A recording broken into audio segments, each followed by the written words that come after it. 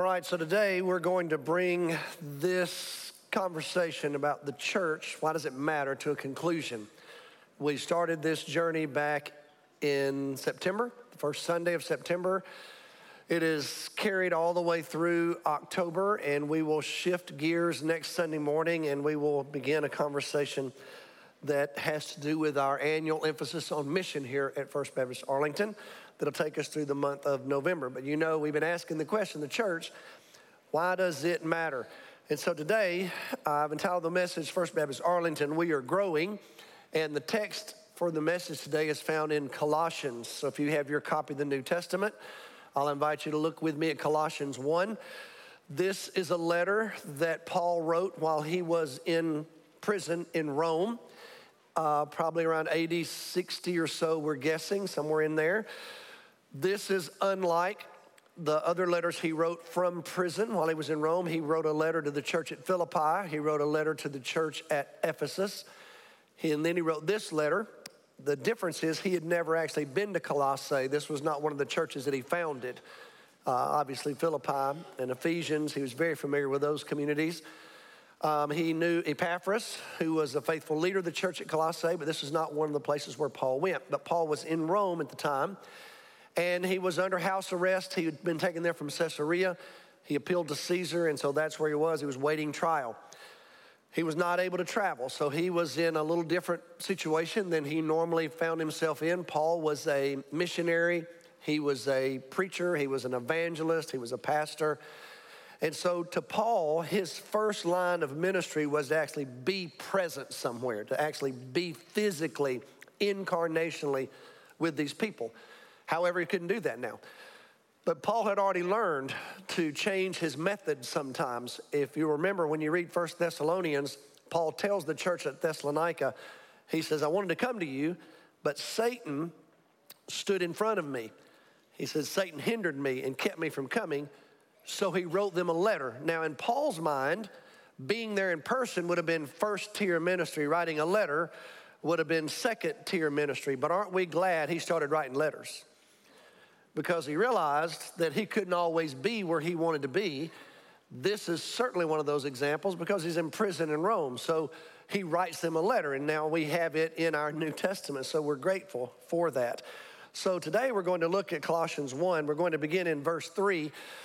Now, the New Testament, as you know, is written in Greek, not English. And so sometimes if you're familiar with Paul, you know that his letter writing sometimes can be very complex. This is a good example of that. In the original Greek text, verses 3 through 8 is one sentence, just one long sentence, okay? But fortunately for y'all, I was reared and educated in Alabama, so I have the ability to handle these complex grammatical structures. So I'll try to help y'all along, you Texans. But so typically what we do whenever we have one of these long, complex sentences from Paul, the translators will break it up into clauses and put it in more sentences in English so that you can grasp the import of the clauses, because our grammar is a little bit different in English than it is in Greek. So with that said, let's look at this text. Verse 3, Paul says, we always thank God, the Father of our Lord Jesus Christ, when we pray for you, because we have heard of your faith in Christ Jesus and of the love you have for all God's people, the faith and love that spring from the hope stored up for you in heaven and about which you have already heard in the true message of the gospel that has come to you. In the same way, the gospel is bearing fruit and growing throughout the whole world, just as it has been doing among you since the day you heard it and truly understood God's grace. You learned it from Epaphras, our dear fellow servant, who's a faithful minister of Christ on our behalf, and who also told us of your love in the Spirit.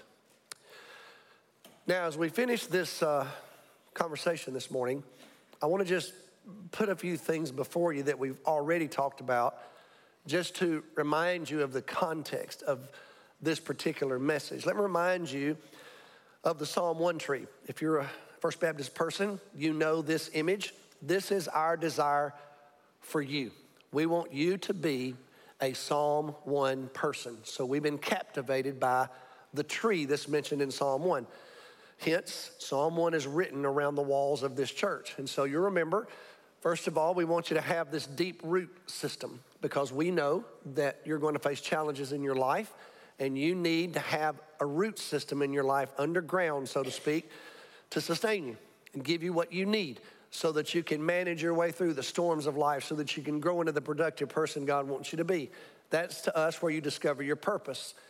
Then we want that strong trunk to develop. That's where you're transformed by the gospel, by the power of Christ in your life. And then the impact, the influence, if you will, you'll see the leaves and the shade and the fruit.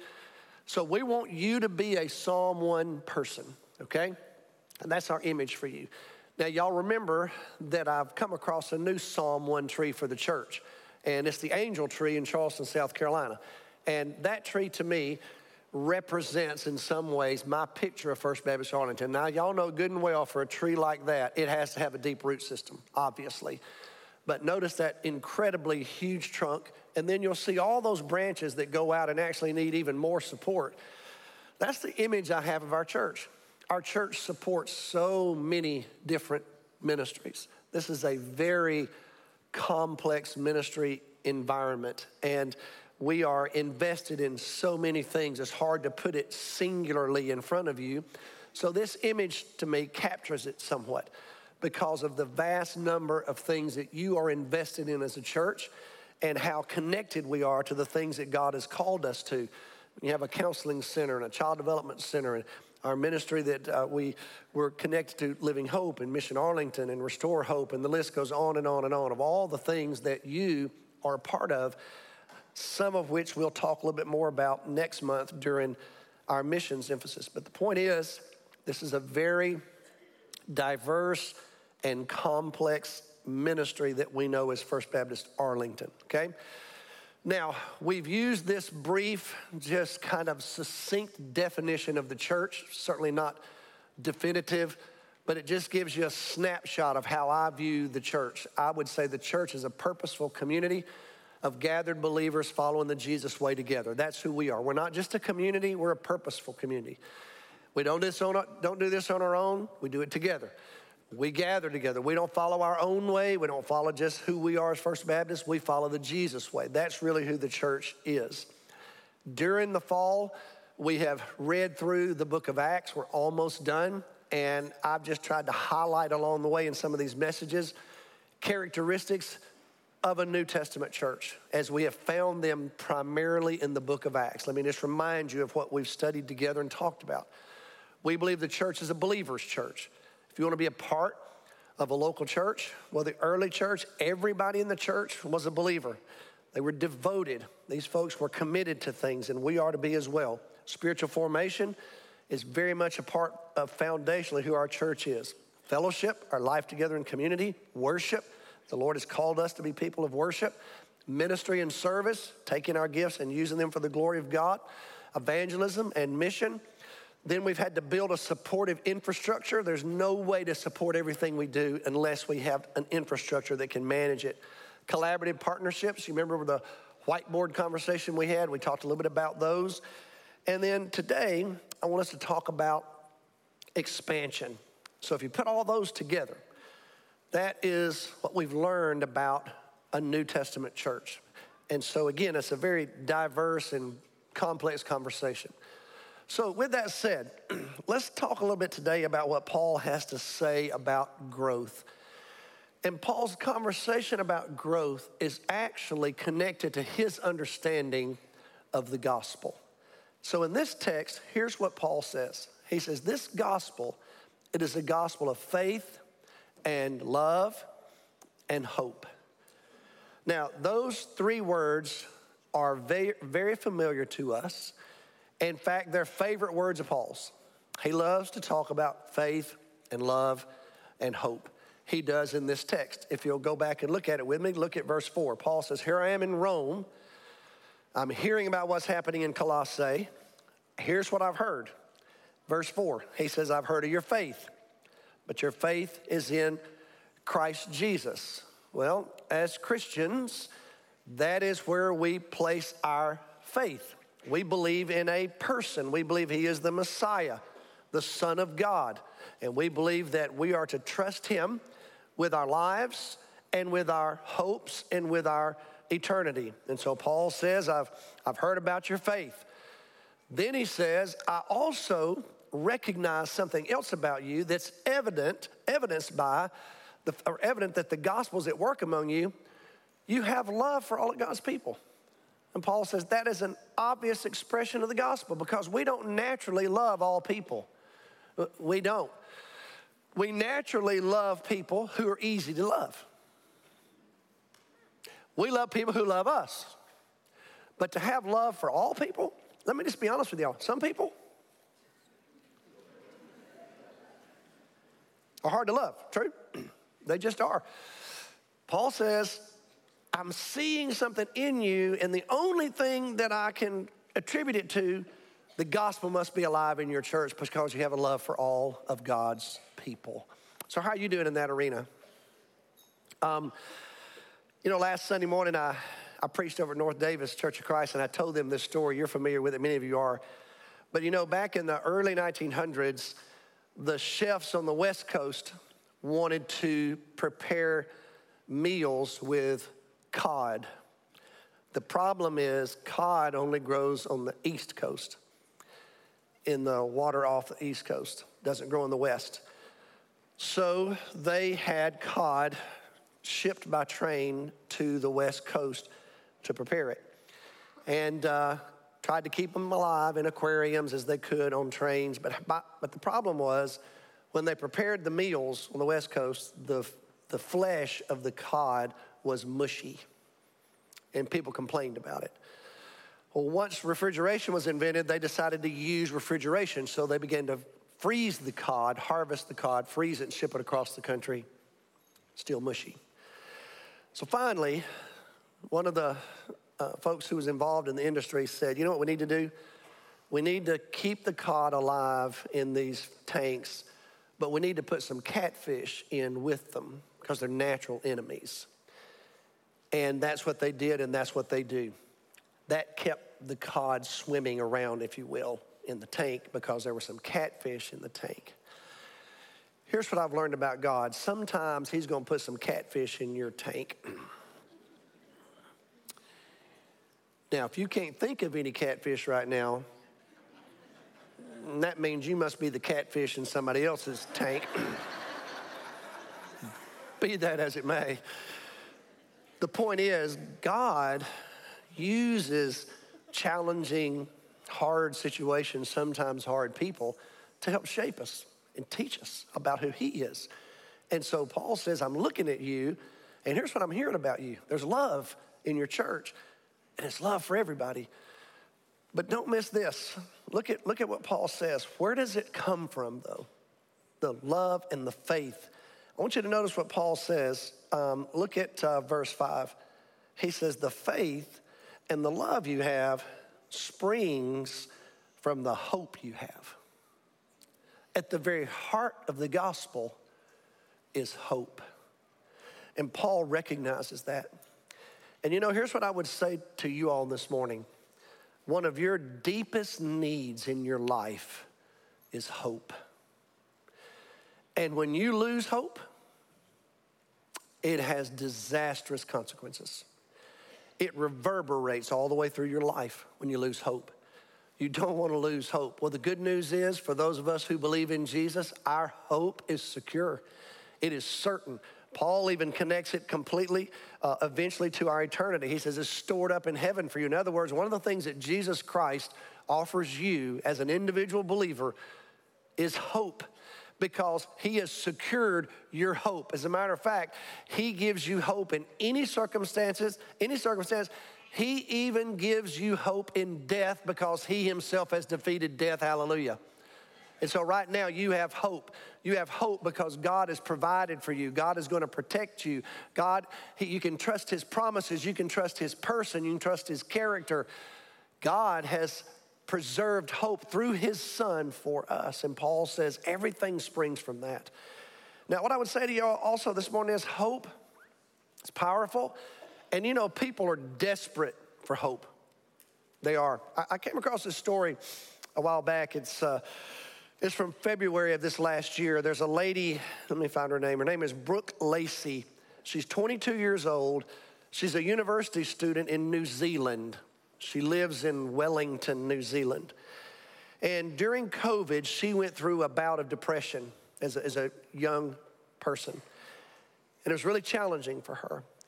Once she finally worked her way through her own feelings, she was convicted about making sure that other people knew that they could find hope. So she went to a print shop and she asked them to help her. And so they created 600 laminated signs and she put them all over. She put them in supermarkets. She put them in various department stores.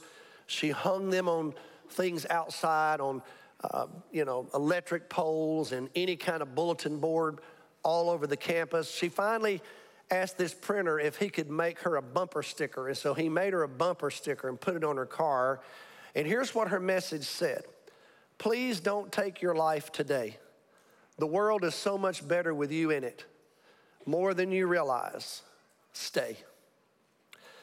Well, one day, she says in February of last year, she parked her car at the university in a lot that she wasn't authorized to park in. Now, you college students, y'all know what usually happens, right, when you do that.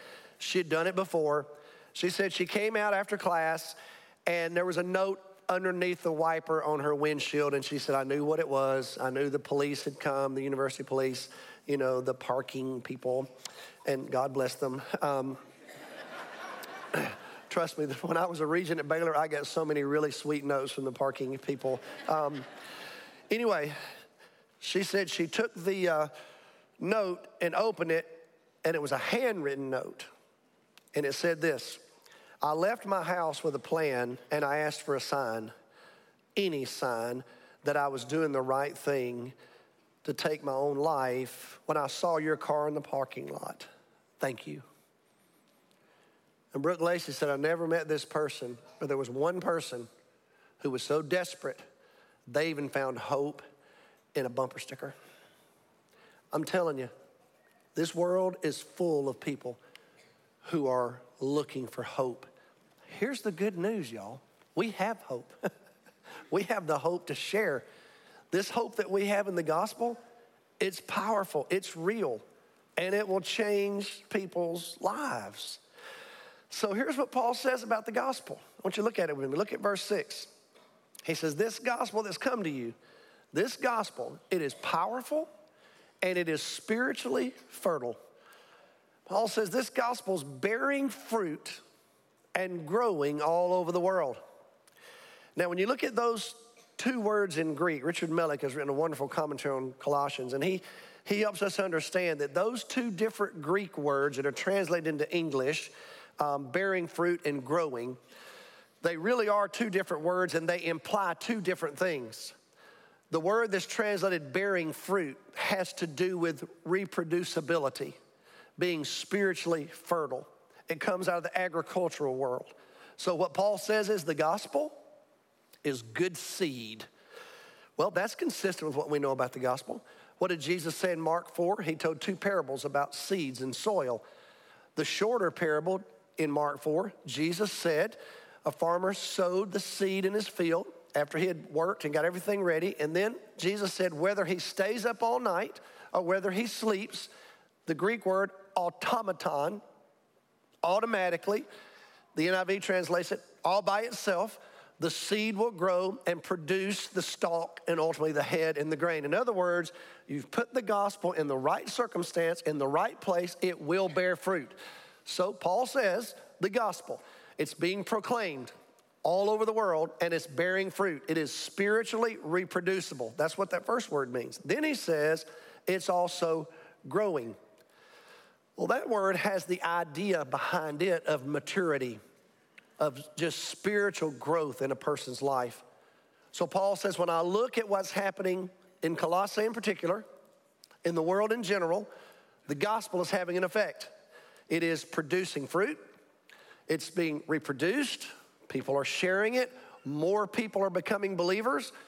Also, those who are becoming believers are growing in their faith. They're maturing, they're developing, and that is a sign of the power of the gospel in a person's life. So here's what I'd like to do this morning. Let's capture both of those.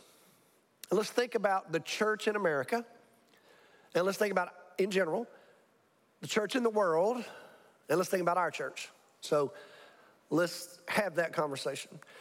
Do y'all remember 2 weeks ago when I had the whiteboard discussion with y'all? Any of y'all here for that? The spiritual conversation, the strategic conversation. We have been talking about what's happening in the Western context. What some folks are referring to right now is the great de-churching, where over the last 25 years, we have seen 40 million Americans stop attending church. According to some researchers, Gary Burge would be one of them, this is the largest religious shift in the history of the American religious context. And so it's disturbing news to look at what's happening. We have also seen the average size of a church in America shrink over the last 10 years. It's now down to 65. The average church size in the U.S. is 65. And we are seeing adults in droves who have chosen to no longer be a part of a local congregation. We talked about all that. Remember that? So this great de-churching, we recognize that is the Western context. It's primarily the American context. Now, with that said, let's talk about the good news, though. The good news is this. The church is actually growing across the world, though. I want to make sure you know that. Years ago, I was doing some teaching in Asia, and I was meeting with a group of persecuted pastors. There were 5 of them, if I remember correctly. And they were isolated in villages out in rural Asia. They had no idea what was going on in the rest of the world.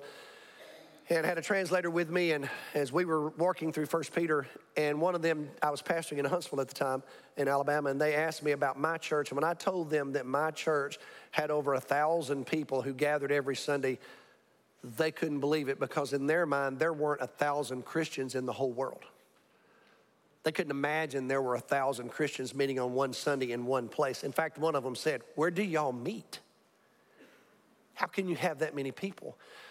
Well, I want to encourage you today to let you know the gospel is growing around the world. You know, right now, we are the largest religious movement in history, Christianity is. And by the year 2050, the best estimates we have, we're growing at just under 2% a year around the world. And by 2050, there'll be somewhat in the neighborhood of 3.3 billion Christians on planet Earth. The largest religious movement in history. Do you know in the year 2000, when we looked at the complexion of Christians around the world, the majority of Christians in the world lived in the northern hemisphere. They lived in Europe and in America. There were 816 million Christians in 2000 living in North America and in Europe.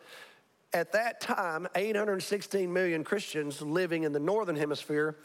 We had about 660 million Christians who lived in Asia and Africa. That was in the year 2000. Since that time, in the last 23 years, we've grown. As a matter of fact, in North America, we've grown by over 1 million Christians a year. We now have about 834, 35 million Christians who live in North America and in Europe. But in Asia and Africa, Christians in Asia and Africa have grown from 660 million to 1.1 billion.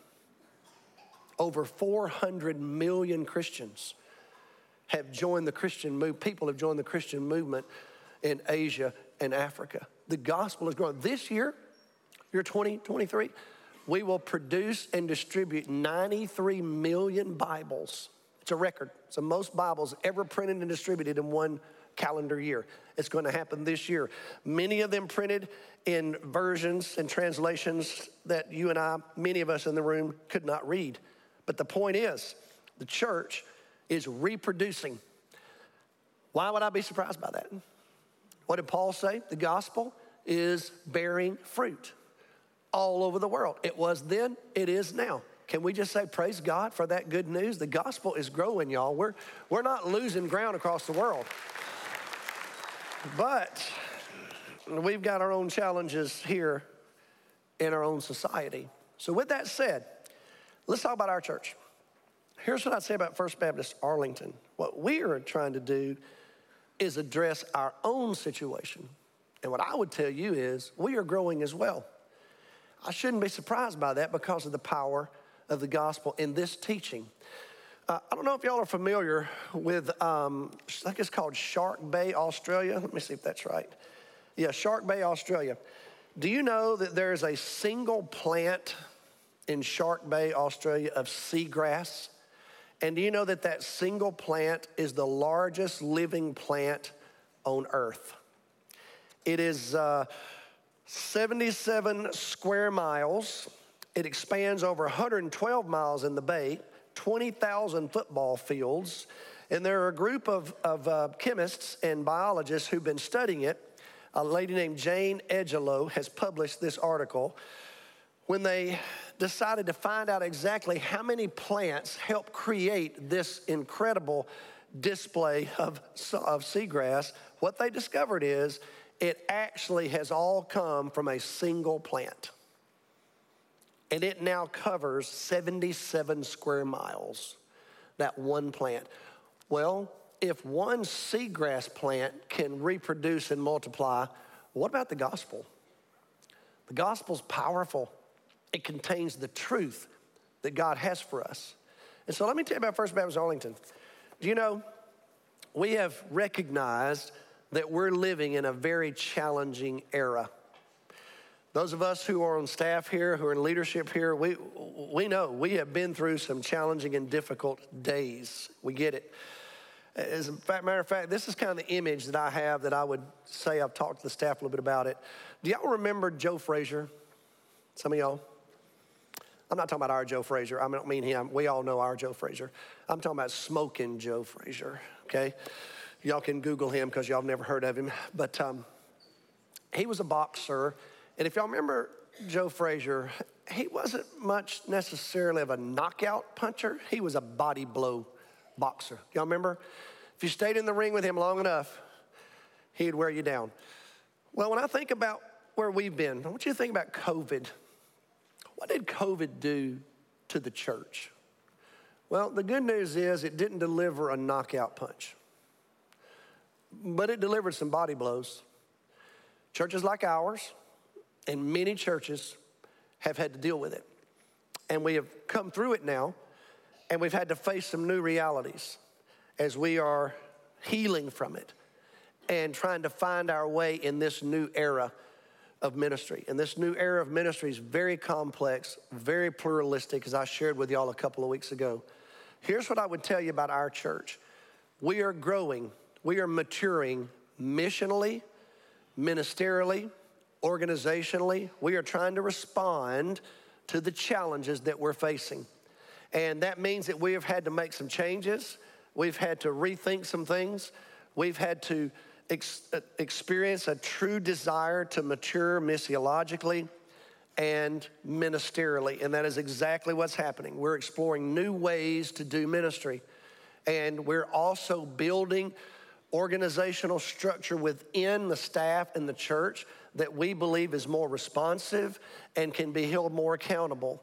And we're trying to implement priorities that are more recognizable so that we as a staff can help lead this church to find our way through this particular era.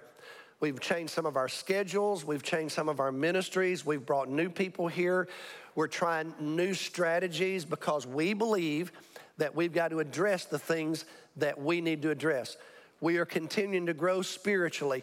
Do you know if you come to this church and you bring your preschooler, here's what I want you to know. Your preschooler in this church, we are going to speak truth into the lives, the ears, the hearts, and the minds of every preschooler on this campus. From the youngest preschooler all the way through to when they graduate from our preschool ministry. We don't babysit preschoolers. Right, Casey? We don't. You know what we do? We teach them. God made you. God loves you. God is your friend. And we speak deep truths into the lives of our preschoolers in language that they can understand. Then when they become children, we're teaching them how to become Psalm 1 kids. We don't babysit children at this church. Then when they become youth, we introduce them to a plan of discipleship and ministry and curriculum that is going to shape their ability to understand the gospel for themselves, learn how to read the Bible for themselves so that they can have their own faith. It's not good enough for them as youth to have your faith. Your faith surrounds them, serves as a basis for them and a foundation for them, but it's not enough for them to have your faith. They need their own faith. Then when they make their way to college, we're going to introduce them to an entire discipleship plan. We have disciple makers at work in our college ministry, right, Connor? That's what we're doing. We're going to teach you as college students how to follow Jesus in this day. And then guess what? No matter how old you get, okay? No matter how old you get, if you come to this church, we're going to make you study the Bible. We don't care. We don't care how old you get. We're going to put you in a Bible study group, and you're going to keep studying the Bible because we believe you still need to be shaped and formed. And we're going to do that until we hold your funeral. Because you know why? We believe in spiritual growth. We believe in transformational ministry. We want to not only teach you the scripture, we're going to offer you opportunities to be engaged in mission and in ministry at this church because that's who this church is. And it requires sometimes some changing methodology. And coming through COVID, we've had to do some of that. We've had to make some decisions about how God is going to use us. And that means some of the diverse ministries that we support, we've made changes in some of them, and the changes continue. So not only are we experiencing growth in terms of our spiritual growth, as mentioned in this text, we also are trying to find ways to be spiritually reproducible. That means that we've got to share the gospel in tangible ways. So again, you look at our college ministries, great example. Connor has been promoting and blessing and encouraging personal evangelism. Have you noticed that we've seen college students being baptized in the baptistry in this church? It's a byproduct of that. Our youth right now, do you know on Wednesday nights, our youth are studying a method of evangelism known as Alpha. It's the Alpha course in evangelism. And we're teaching these youth to be invitational and how they are to share the gospel themselves. And I think the last report I got, just this semester, we've had over 50 new students show up in our high school ministry because of y'all's efforts as high school kids. Good job, y'all. Thank you for modeling that for the church. We started table groups. The table groups, we have 100 people right now involved in table groups, where Luke is primarily doing the training. Our people are living together in community, developing deep fellowship with one another, learning missional habits to be practiced in their homes and in their neighborhoods. And then once a month, they host an outreach event that has evangelism at the heart of it as they're applying the missional methodology that they're learning in the table groups. Something brand new for us. But again, it is a part of our attempt to change strategy to find our way into the future because we realize we can't stand pat and just watch our culture change so rapidly around us without us responding definitively and intentionally to it. So we are becoming, in my opinion, the years I've been here, as intentional in evaluating everything we're doing as at any other time in the life of our church. And it is rooted in just a sense of urgency and also a sense of confidence in the gospel. Because we believe with everything in us, the gospel is going to bear fruit whenever we share it. And I praise God for it. And it has reverberating effects. When you share the gospel and you're intentionally invested in ministry and mission, you have no idea how God's going to bless it. You have no idea how God's going to come around it and somehow infuse life into it. You know, just this past week, this past Friday, I had a friend of mine in town from South Dakota. He came in town to take us to the World Series, game one of the World Series. Come on, y'all. Come on, Rangers. Anyway, great night. So, but that day, he and I and Cindy, we went over to Mission Arlington. I was just showing him around. We get over to Mission Arlington on Friday, and guess who was there at Mission Arlington on Friday? Major League Baseball and the Texas Rangers Foundation was there because they've adopted Mission Arlington as one of the charitable projects that they're going to invest in. And we had a ceremony with one of the vice presidents of Major League Baseball, the president of the Texas Rangers Foundation, making a donation to expand the medical facility at Mission Arlington so we can provide better medical care in this community for free. Praise God. But why? I was standing there in that room, y'all, listening to them, and I thought to myself, way to go, First Baptist Arlington. all those years ago, when you started this very tangible kind of ministry, you had no idea who would be involved in it, who would get connected to it. You had no idea how God was going to draw all that up. And God always does so much more than you would ever imagine or come up with on your own, because that's how God works, because the gospel's powerful and it changes people's lives. Even people who aren't necessarily connected to the gospel sometimes get connected to it and become a part of it. It's amazing what God can do. So our church, we are trying. We've changed our schedules. Wednesdays, you know, we come through COVID, everything changed. Well, we've just now begun a new midweek program. So I asked them, give me some results. So I've had several people helping me figure all this out. Jen and Andy and a bunch of folks. Well, this past Wednesday night, midweek, Wednesday, we had 371 people here on our campus on Wednesday, midweek, for all kinds of things. Ministry to their children, rehearsing to lead us in worship, people learning about how to be better parents. I mean, there were all kinds of things happening on Wednesday, when for a while there was nothing happening on Wednesday. You know, we had no programming, but we've instituted new programming. We're trying to hit that niche, if you can, of ministry. And then when you look at Sunday mornings, you know, again, the body blow, so much has changed about people's attendance patterns and how they're a part of church anymore. It's just so different than it used to be, and we've recognized that reality. Well, if you look back, when we first came back from COVID, well, it was a difficult time. You look at our child development center. We reopened our child development center. We had 37 kids in it when we reopened after COVID. We now have right at 120 kids in our child development center, touching families, encouraging them, many of them that I don't know. As a matter of fact, they don't know me. You know how I know they don't know me? When I go to something, the parents just walk right by me. Just walk right by. I came to a little carnival here on Friday, had several parents just walk by me. So I've started a new practice. If you walk right by me, I'm going to stop you and introduce myself to you. Well, I met several new parents. Aren't we glad? We got parents bringing their kids. They don't even know who I am yet. But you know what? They need the ministry that we're providing to them. And then if you look at December 2022, when we first started really looking at some of this material, I guess, or analysis, on a weekend, over the course of a month, about 1,420 folks had come back and were here over the course of a month on Sundays. Now we're up to about 1,600 that are a part of our life on Sunday mornings over the course of a month. So what we're noticing is a steady trend moving in the right direction. Why would I be surprised? The gospel bears fruit and grows when it's planted. So with that said, this morning, I want us to think about our role in that. I want you to think about your role in it. What does it mean for you to be a part of the Christian movement in general that is growing all over the world, and a part of this church in particular that is trying to find our way into the future God has for us in this era? I want you to think about that this morning as we have a time of commitment and invitation. So let's pray together this morning.